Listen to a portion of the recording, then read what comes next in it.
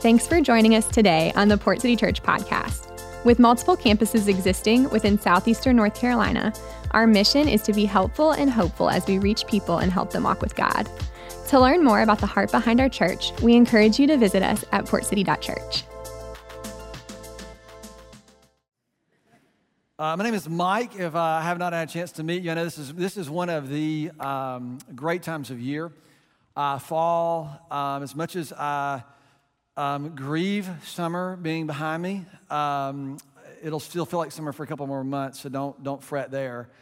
But I love this idea, and I get kind of nostalgic. I can't tell, so we had our first grandkid over the summer, which was amazing. She's 2 months old, and so I find myself kind of nostalgic and a little weepy in a lot of ways that are sort of unexpected. So this is really exciting to kind of launch into this fall we're going to talk about today. And my task is really simple. My task is to tell you or to share with you who we are and or what we do and why we do what we do. That's what we do and why we do what we do. I know I have a lot of folks who are coming back into town from returning to college, a lot of incoming freshmen who come in. Their parents are here. A lot of times they're here with them, and you're trying to hope that your kids get connected, or all the emotions that go along with this. And so I get all of that. And it's an absolute honor to be able to be here with you today. A little context. Our church is 23 years old. It will be 23 years old in October. I was here in the beginning. It was not always like this. In fact, when it first started, there were literally just a handful of people. We could count about 24, and most of them were high school kids. And when we first had our services, we were in an auditorium only because the auditorium was cheap. And we had it seated about 720 people, had a big giant curtain in the front of the stage. And we started a service at 10 o'clock. And we were supposed to start our services at 10 o'clock. We really never did because we would stand behind the curtain. There'd be nobody there at 10 o'clock. You're just kind of waiting. And like when 5 or 6 or 9 people would trickle in, then you'd start your service and the other 25 or 30 or 40 would show up. And so they're scattered all over this big auditorium. So we remember what all those days were like. People walk in here today. We have a campus in Leland and a campus in New Bern. And you walk into our buildings and our spaces, and there's programs, and there's volunteers, and there are people who look like they know what they're doing, and most of them, they do, right? Most of them do. But what's easy to believe is when you walk in here that you can easily think that this is just sort of the result of a well-executed strategic plan. But let me assure you, it is not what you're walking into. No one is more surprised what this has become than me, because I know me. And so as you are entering into this, I want to remind you that what you're walking into is the result of thousands and thousands and thousands and thousands of really small acts of faith. A few were really big. Some of those steps of faith were very obvious and they were thrilling. Others of those steps of faith were gut-wrenching, and they were hard, and there were times when I felt like I was going to die. That's not, really thought I was going to die. And all this has sort of become, and so I stand here today, 23 years in, kind of welcoming, the fall in, getting to talk about what we do and why we do it. There's a little bit of sort of zip in what I feel, little fire in what I'm feeling about this, because it matters so much. It matters to what happens in your life and what happens in my life. And it matters because of what we become, what happens in our church and through our church. And so I've thought about this, and every time this year I start thinking about 23, I go read my journals and look back 23 years ago. And I remember, I was never the kind of guy who came and said, oh, God's given me this vision and we're going to go take this hill. It was more like, I think this is what God's doing. I'm not really sure about it. I need all the help I can get. And we just sort of built our team that way. And I'm very fortunate to have been surrounded by a couple of people who believed in me more than I believed in myself. I don't know if you've ever needed that before. We didn't know what we were doing. We were trying to figure this out. And we had some people who just sort of came alongside us in the right place. But one thing is crystal clear. It was crystal clear 23 years ago, and it's crystal clear today. And it is the mission of Port City Community Church. And our mission is simply this: to reach people and to help them walk with God. That's what we've been trying to do for 23 3 years, to reach people and to help them walk with God. We're not trying to do anything more than that, and we're certainly not trying to do anything less than that. We believe that out of that, everything else becomes what God intends, to reach people and to help them walk with God. I was writing about this, and I thought I still believe this more. I still believe this as much today as I did 23 years ago, but that's actually not true. I actually believe it more today than I did 23 years ago. So every statement, every word, and you can put that statement back up there too, to reach people and help them walk with God. Every statement, every word in that statement matters. It's intentional and it matters. And we're going to focus on just a couple of them today, to reach and to help. And of course, walk is important because that's what this is ultimately about. And I'll go ahead and tell you the reason I love walk. If you stop and think about it, the fact that human beings can walk, like bipedal locomotion, is actually pretty miraculous. Think about this. We're like 6 feet tall and not that wide, and we don't fall. Like if you stand a 2x4, like it just falls over. Like the fact that we can like stand up is kind of miraculous. Have you ever watched like kids learn to walk? It's literally, you can't believe it. They just are crawling along one day and they prop themselves up on something, right? They grab onto it and they do the wobble. They're like, whoa, what is all this? And everything's trying to find this center of gravity. And then eventually, you get them all these little contraptions and toys, and they scooch across things. But what inevitably happens when a kid's learning to walk, someone, an adult, their parent, goes over and reaches into them and holds their fingers out. And they grab on their fingers and they start to walk. And eventually the kid's kind of wobble and gets in one step and then another, and you let go of their fingers, and they take a couple more, and they fall. Inevitably, they fall. And as a parent, you don't go, "You're a terrible walker." What do? You like reach your hands down, get their fingers, and you pick them back up and you help them take some more steps. And this is exactly what we aim to do in our mission. A lot of folks, they come into the church and they make these promises. God, I'm going to commit myself to you and I'm going to be faithful to you forever. And they take a couple of steps and fall. And everybody comes along and says, "You're a terrible follower of Jesus. You have terrible faith," or you feel that about yourself. And instead, it's just a part of the process of learning to walk. You're never going to commit one Sunday and then do it perfectly the rest of your life. You're always going to be learning and growing, and you're going to need people to extend their hands to you and to help you take a step, sometimes when you can barely even get yourself up or when you can't get up. And sometimes when your faith is sort of shaken, you need someone to actually have faith for you until you can sort of get back on the foundation and find your faith again. And we just believe it's really important for us to be that kind of people for one another. So that's walk. The reason I love the idea of help, and this has always been our posture. I remember I was sitting in a coffee shop in 1999 trying to dream about this church that would be one day. I saw these people coming in, and they were like families sitting down having coffee, and then there was a mom coming in with her kids and getting ready for preschool, and then there was a guy coming in, looks like he was going to work in an office, and maybe a guy who was coming in to work somewhere else, and then all these different people walking in. And I just began to kind of let my imagination go and try to just tell a story about each person.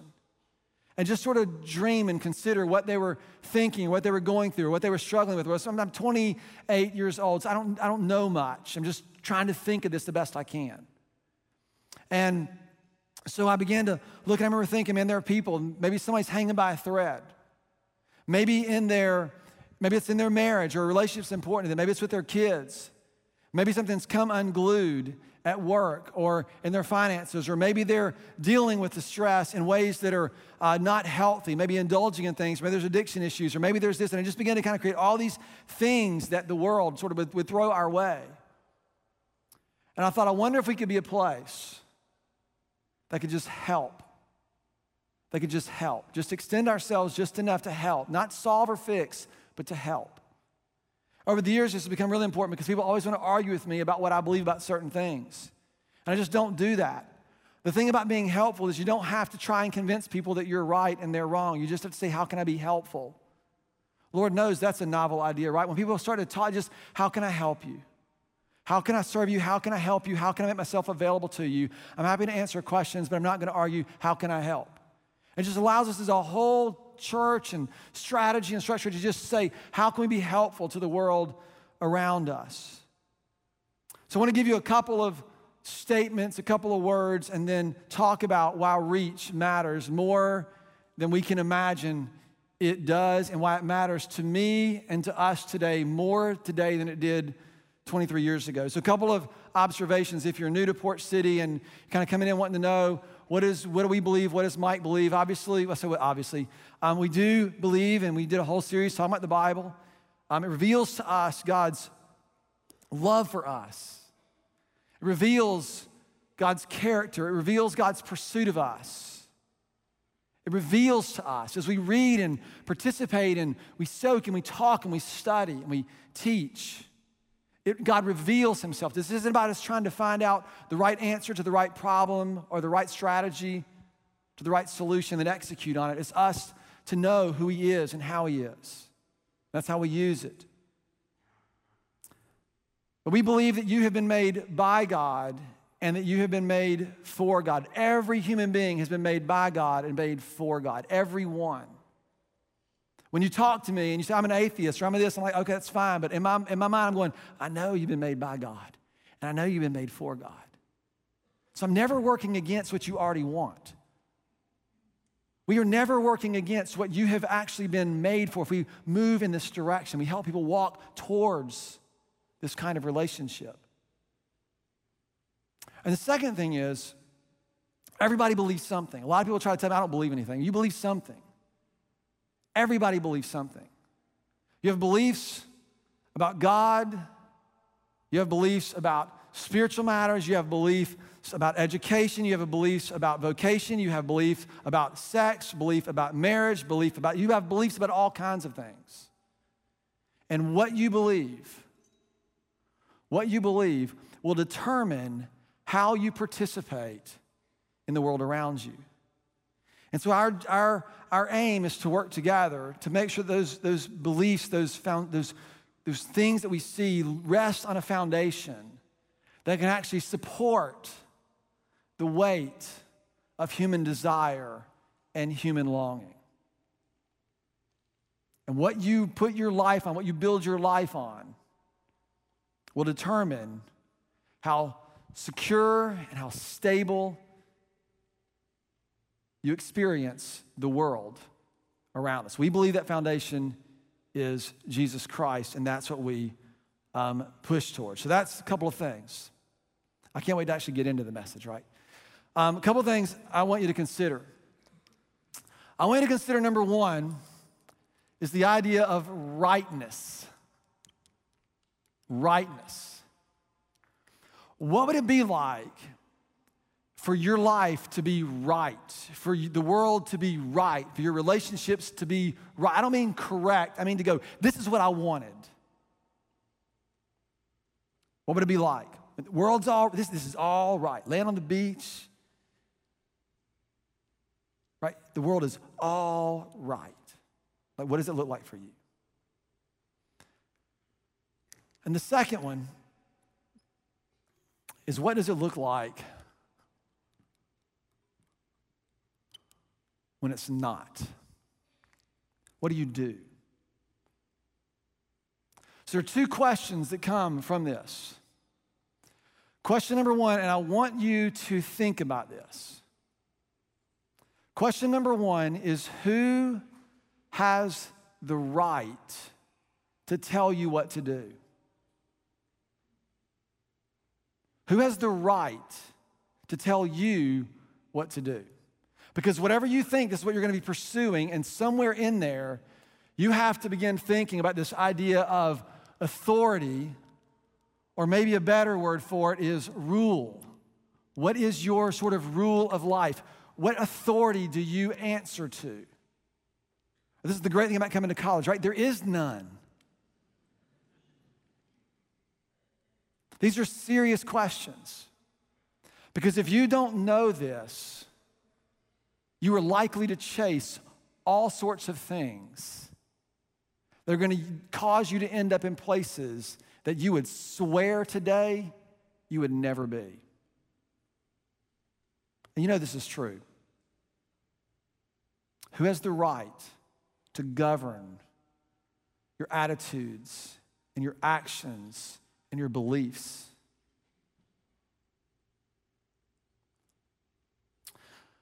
Number two, second question is, what do you do when things aren't as they should be? What do you do when things aren't as they should be, when things are wrong?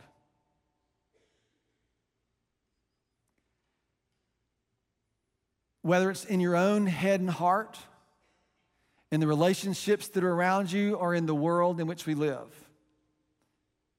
If you were broken or hurt or harmed or shamed or ashamed, if you feel like you have to hide or conceal or withhold things, if you can't trust anybody or you won't trust anybody, if you're angry or you're frustrated, right? If something isn't like it should be, whether it's within your own head and heart or home or whatever it is, what do you do about what isn't working? And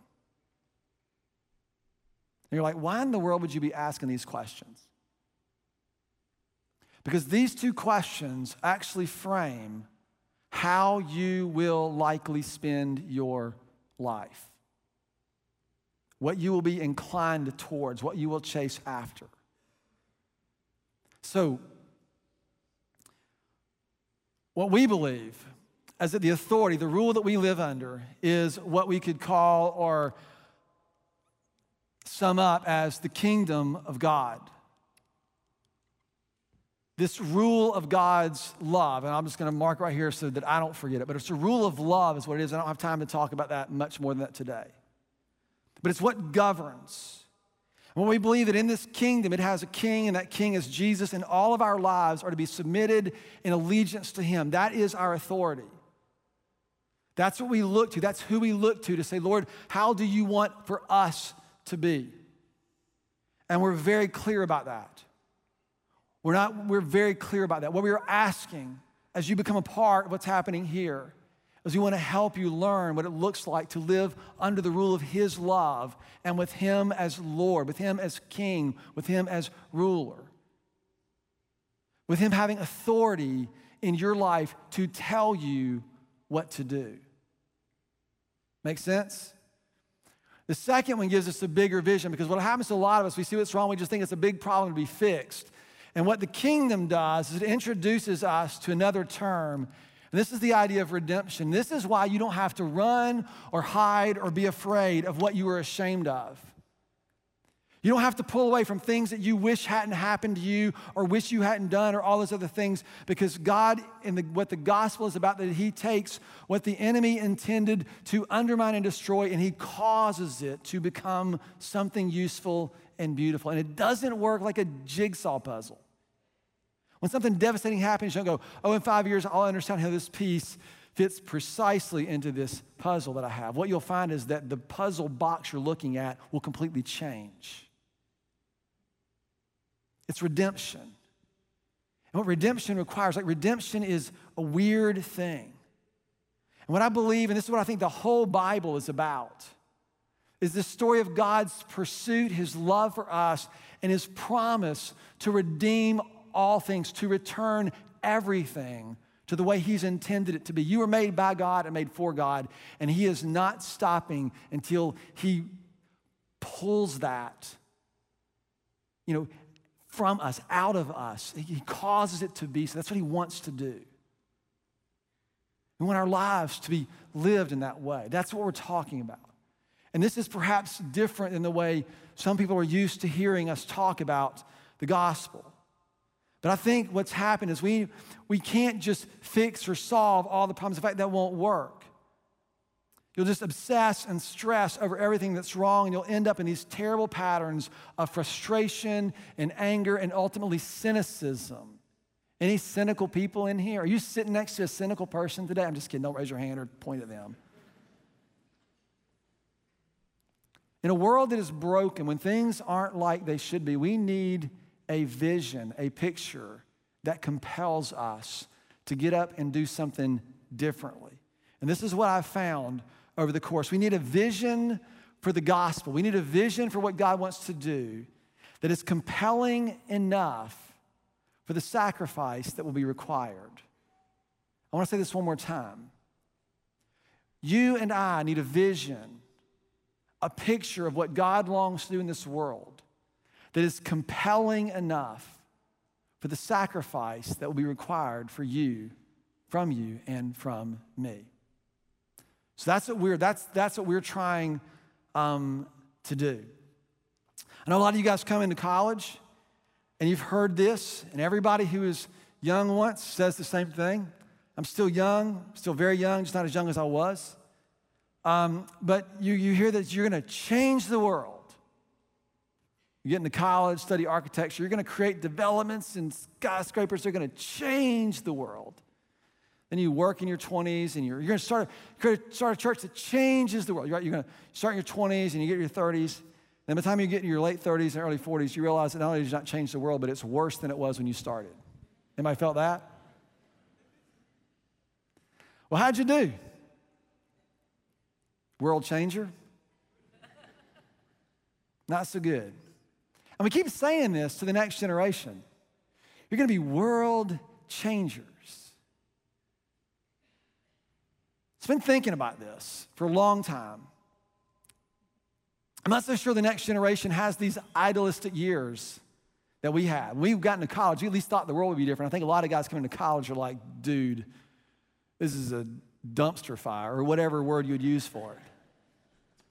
You're just wondering, like, what are you going to do, like, to not get burned by the whole thing? And so it's not even the same vision. So what are you going to do is you're going to protect yourself and make sure you carve out your space and your time and your way and make sure that nobody, and it's like everything just gets squeezed out in that mindset. And I think we need a bigger vision, a better vision than this, just this. God didn't command us to change the world. He called us to love the world. For God so loved the world that he gave his only son, that whoever believes in him should find the eternal kind of life.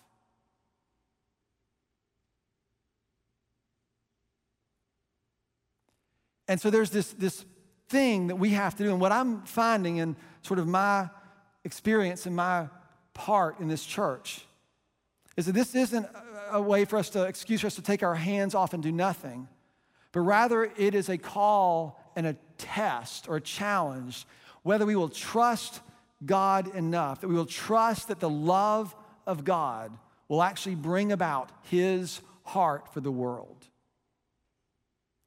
Without me and you trying to, and listen, you know what's easier. It's a lot easier trying to change the world because then you can work hard. Well, they just don't care. They just don't get it. Those people. And walk away. But if you have to love the world, then you have to do something fundamentally different. And this brings us into the idea of reach.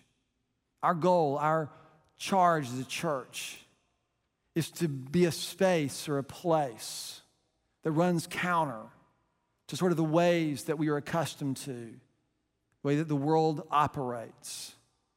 We want to be distinct, countercultural, upside down, if you will. We are committed to bringing beauty and wholeness to the world as we learn to operate underneath his rule. And both of those are important. So here's Matthew 9, and then I'll get moving because I think they were all late, not me. So I'll be done in just a little bit. So here's the thing. Jesus is teaching and he's healing. He's had some interactions with the Pharisees.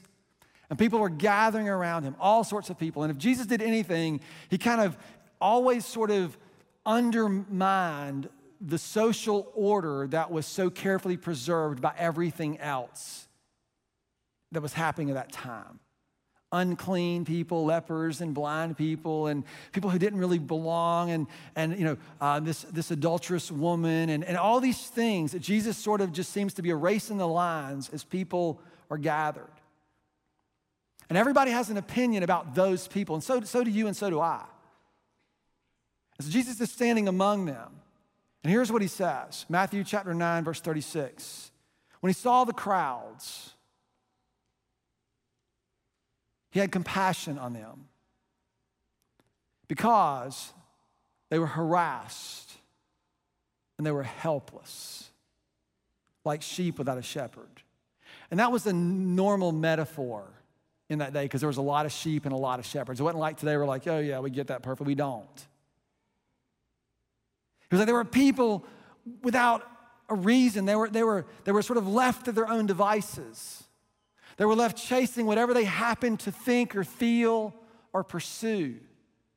Do you know anybody like that? When you look at the world, what do you see? How do you see people?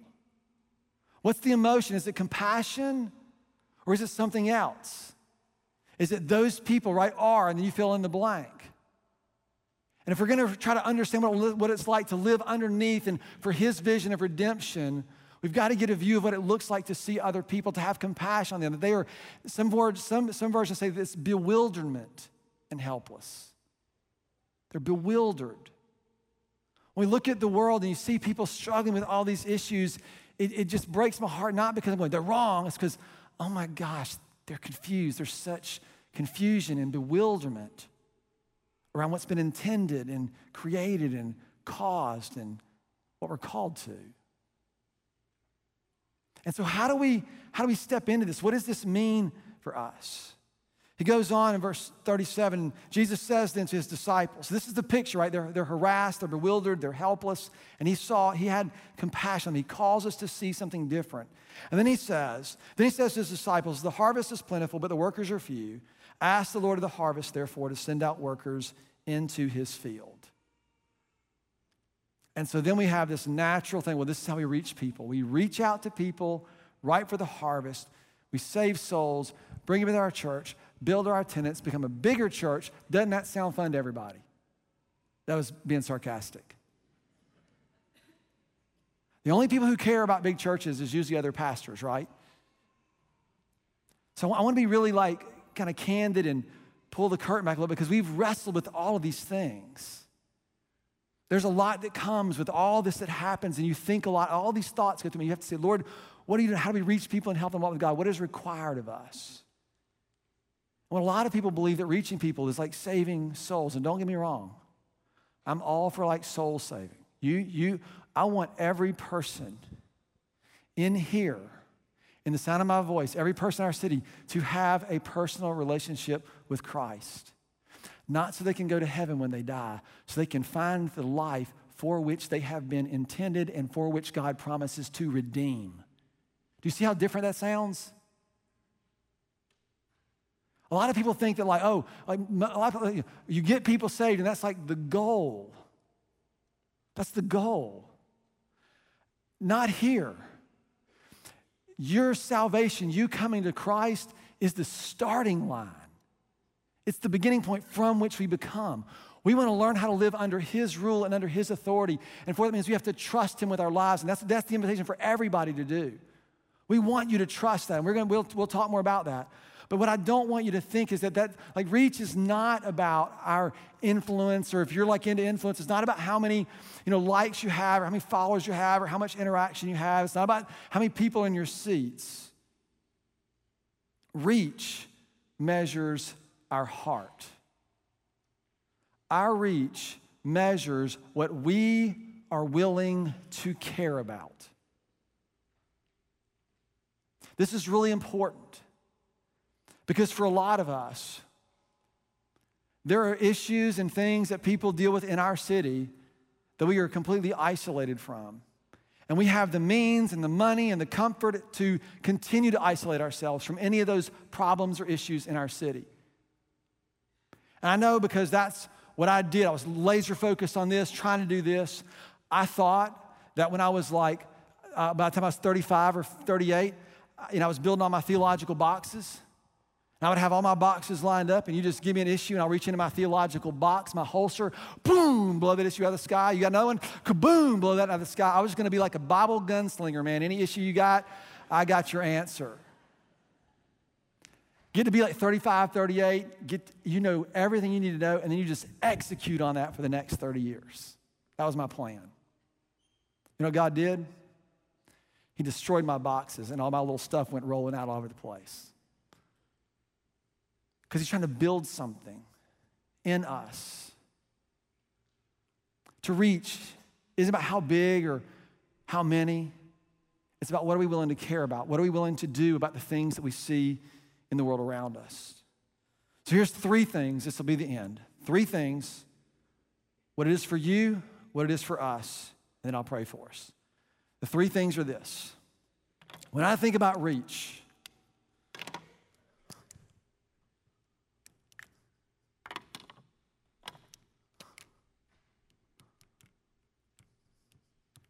what we mean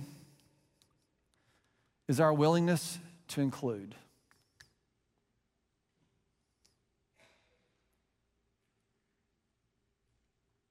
For us, reach is our willingness to include. The way we reach is to include a person. Number two, I think about it being surrounded. Not in some kind of stalkerish way that we're going to come, like, find where you're living and put something. We're not talking about that. I'm talking about in a way that you are enfolded so that you actually belong.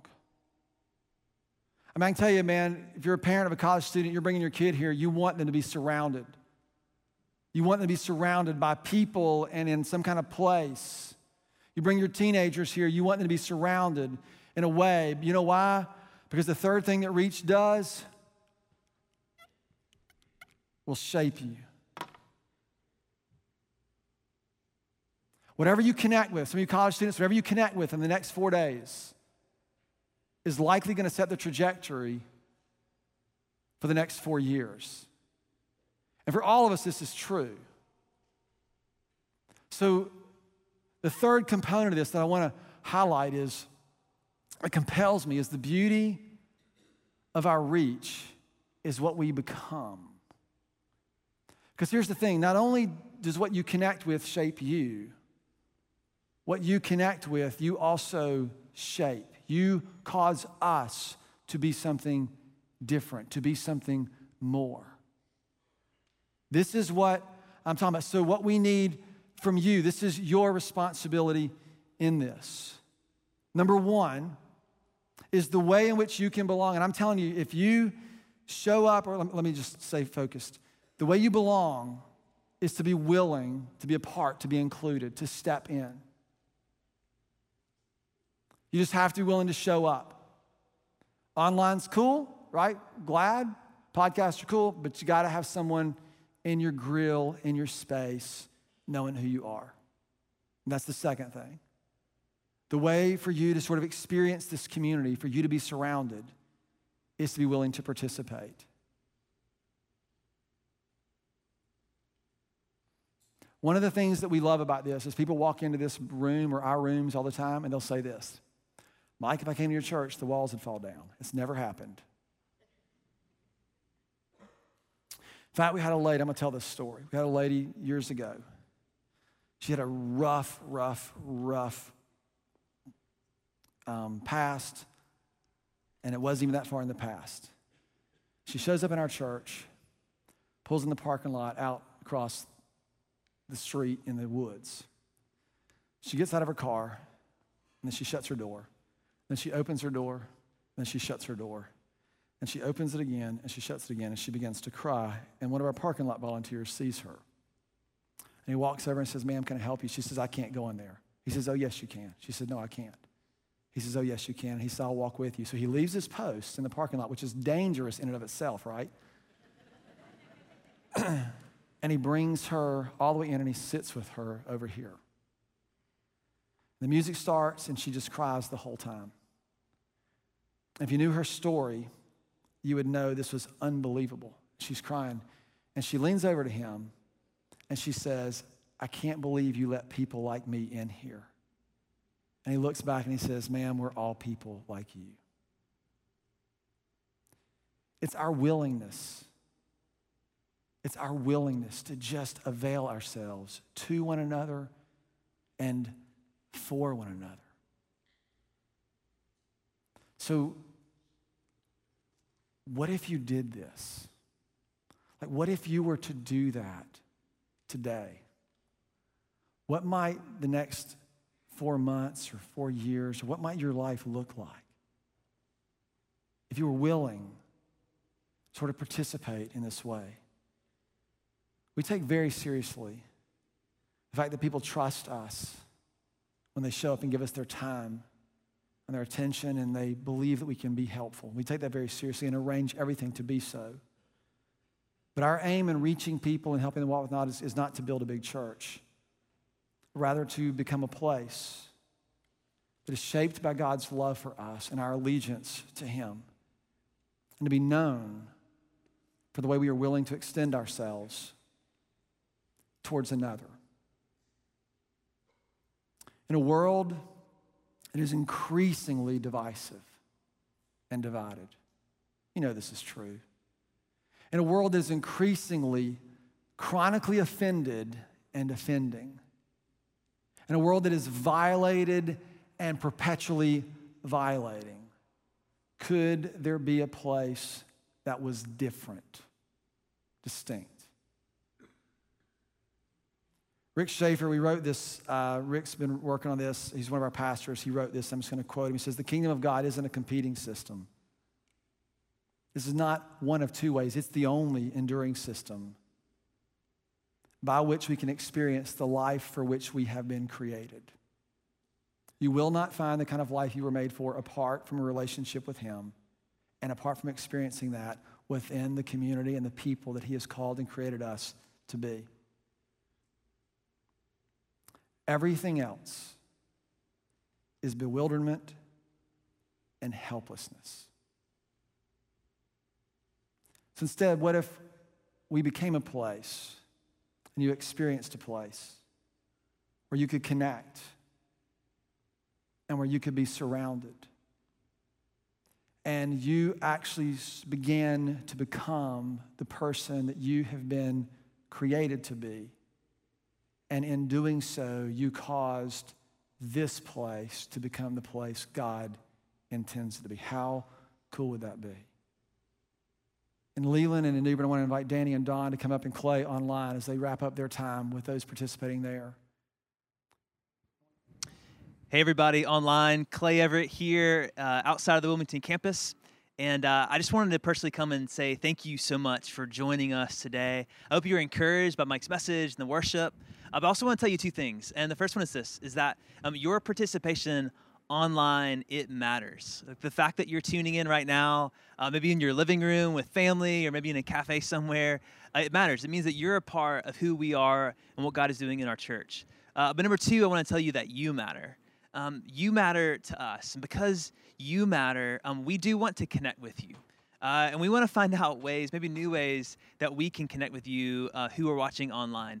And so the first way I want to encourage you in that today is if you're local to Wilmington, I'd love to invite you to the parking lot party tonight, 6 p.m. in our parking lot here. It's going to be awesome. We're going to have dinner. We're going to have games. We're going to have music. We're going to have time of community. We're praying it doesn't rain, but man, it would be amazing. And I know a lot of folks who have been watching online, started watching online during the pandemic, and maybe it's just been hard to kind of get back. This could be a super easy way for you to kind of just be back here around the building. We'll be outside. So I'd encourage you to that. The second way I would encourage you to connect with us is through our Connect card. The link to that will be on the screen. The Connect card is a way that you can let us know what you need from us, right? If we can help you connect into something, if we can pray for you, you can use it. But here's the thing is, if you don't need anything else from us, would you still fill one out for me today or this week? And just simply tell us like who you are, where you're watching from, who you're watching with, and maybe something you've been learning as you've engaged with us online. You matter. Your participation online matters, and we just want to make sure that we're connecting with you the best way that we can. And so before we wrap our time together today, I'd just love to pray for you and over you and close this out. Let's pray. Father God, thank you so much for today. God, we thank you for the message. God, we thank you for the worship.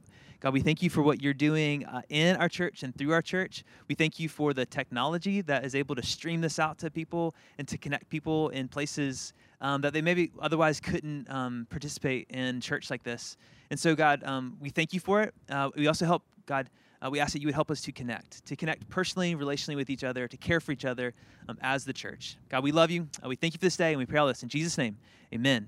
Amen. Thank you, guys. We'll see you next week.